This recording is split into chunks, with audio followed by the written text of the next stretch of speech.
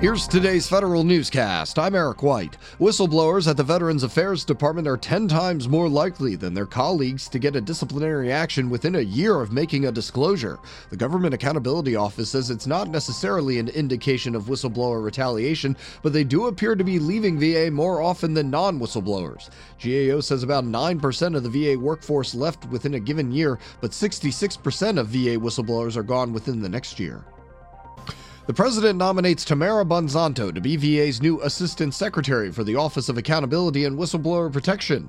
Bonzanto is a healthcare investigator for the House Veterans Affairs Oversight and Investigation Subcommittee. If confirmed, she'll lead a new office created under the VA Accountability and Whistleblower Protection Act. She's also a registered nurse and a Navy veteran. A new health IT expert is coming to the Centers for Medicare and Medicaid Services. CMS is putting out the Help Wanted sign for a Chief Health Informatics Officer. Administrator Seema Verma announces the new position last week. The CHIO will be charged with driving health IT and data sharing to enhance healthcare delivery, improve health outcomes, drive down costs, and empower patients.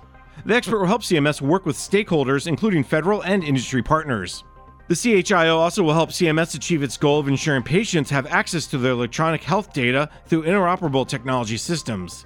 I'm Jason Miller. Secretary Ryan Zinke says he's ready for the Interior Department to take on some new duties. More now from Tom Temin in today's management report. Under his reorganization plan, President Trump proposes moving functions from the Commerce Department and the Army. Administration of the National Marine Fisheries Service, now at Commerce, would merge with the Interior's Fish and Wildlife Service. Interior would also take over some functions from the Army Corps of Engineers Civil Works Division. Environmental cleanup programs now at Interior would move to the EPA. I'm Tom Temin. Despite a 3.2% reduction in the Freedom of Information Act request backlog last year, some agencies still saw an uptick. The Justice Department's Office of Information Policy finds half of the agencies with the largest FOIA volume saw an increase in their backlog in fiscal 2017. Agencies received an unprecedented 800,000 FOIA requests last year. Senator Tom Carper urges the Office of Special Counsel to consider another possible violation of the Hatch Act. The senator claims the communications director for First Lady Melania Trump violated the law by retweeting a photo of one of President Trump's campaign rallies from her official White House Twitter account. The OSC has ruled that several Trump administration officials have violated the Hatch Act, like White House Communications Director Dan Scavino and senior counselor to the president Kellyanne Conway.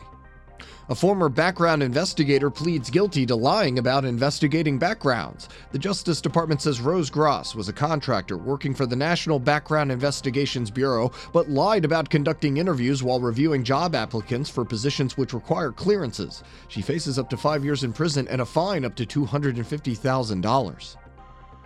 The Navy is pressing toward its latest deadline to migrate its computers to Windows 10, and as Federal News Radio's Jared Serbu reports, this time the deadline is being enforced. Navy IT leaders told the fleet that any PCs that aren't upgraded to Windows 10 by July 31st will be quarantined from the network, leaving users unable to log in.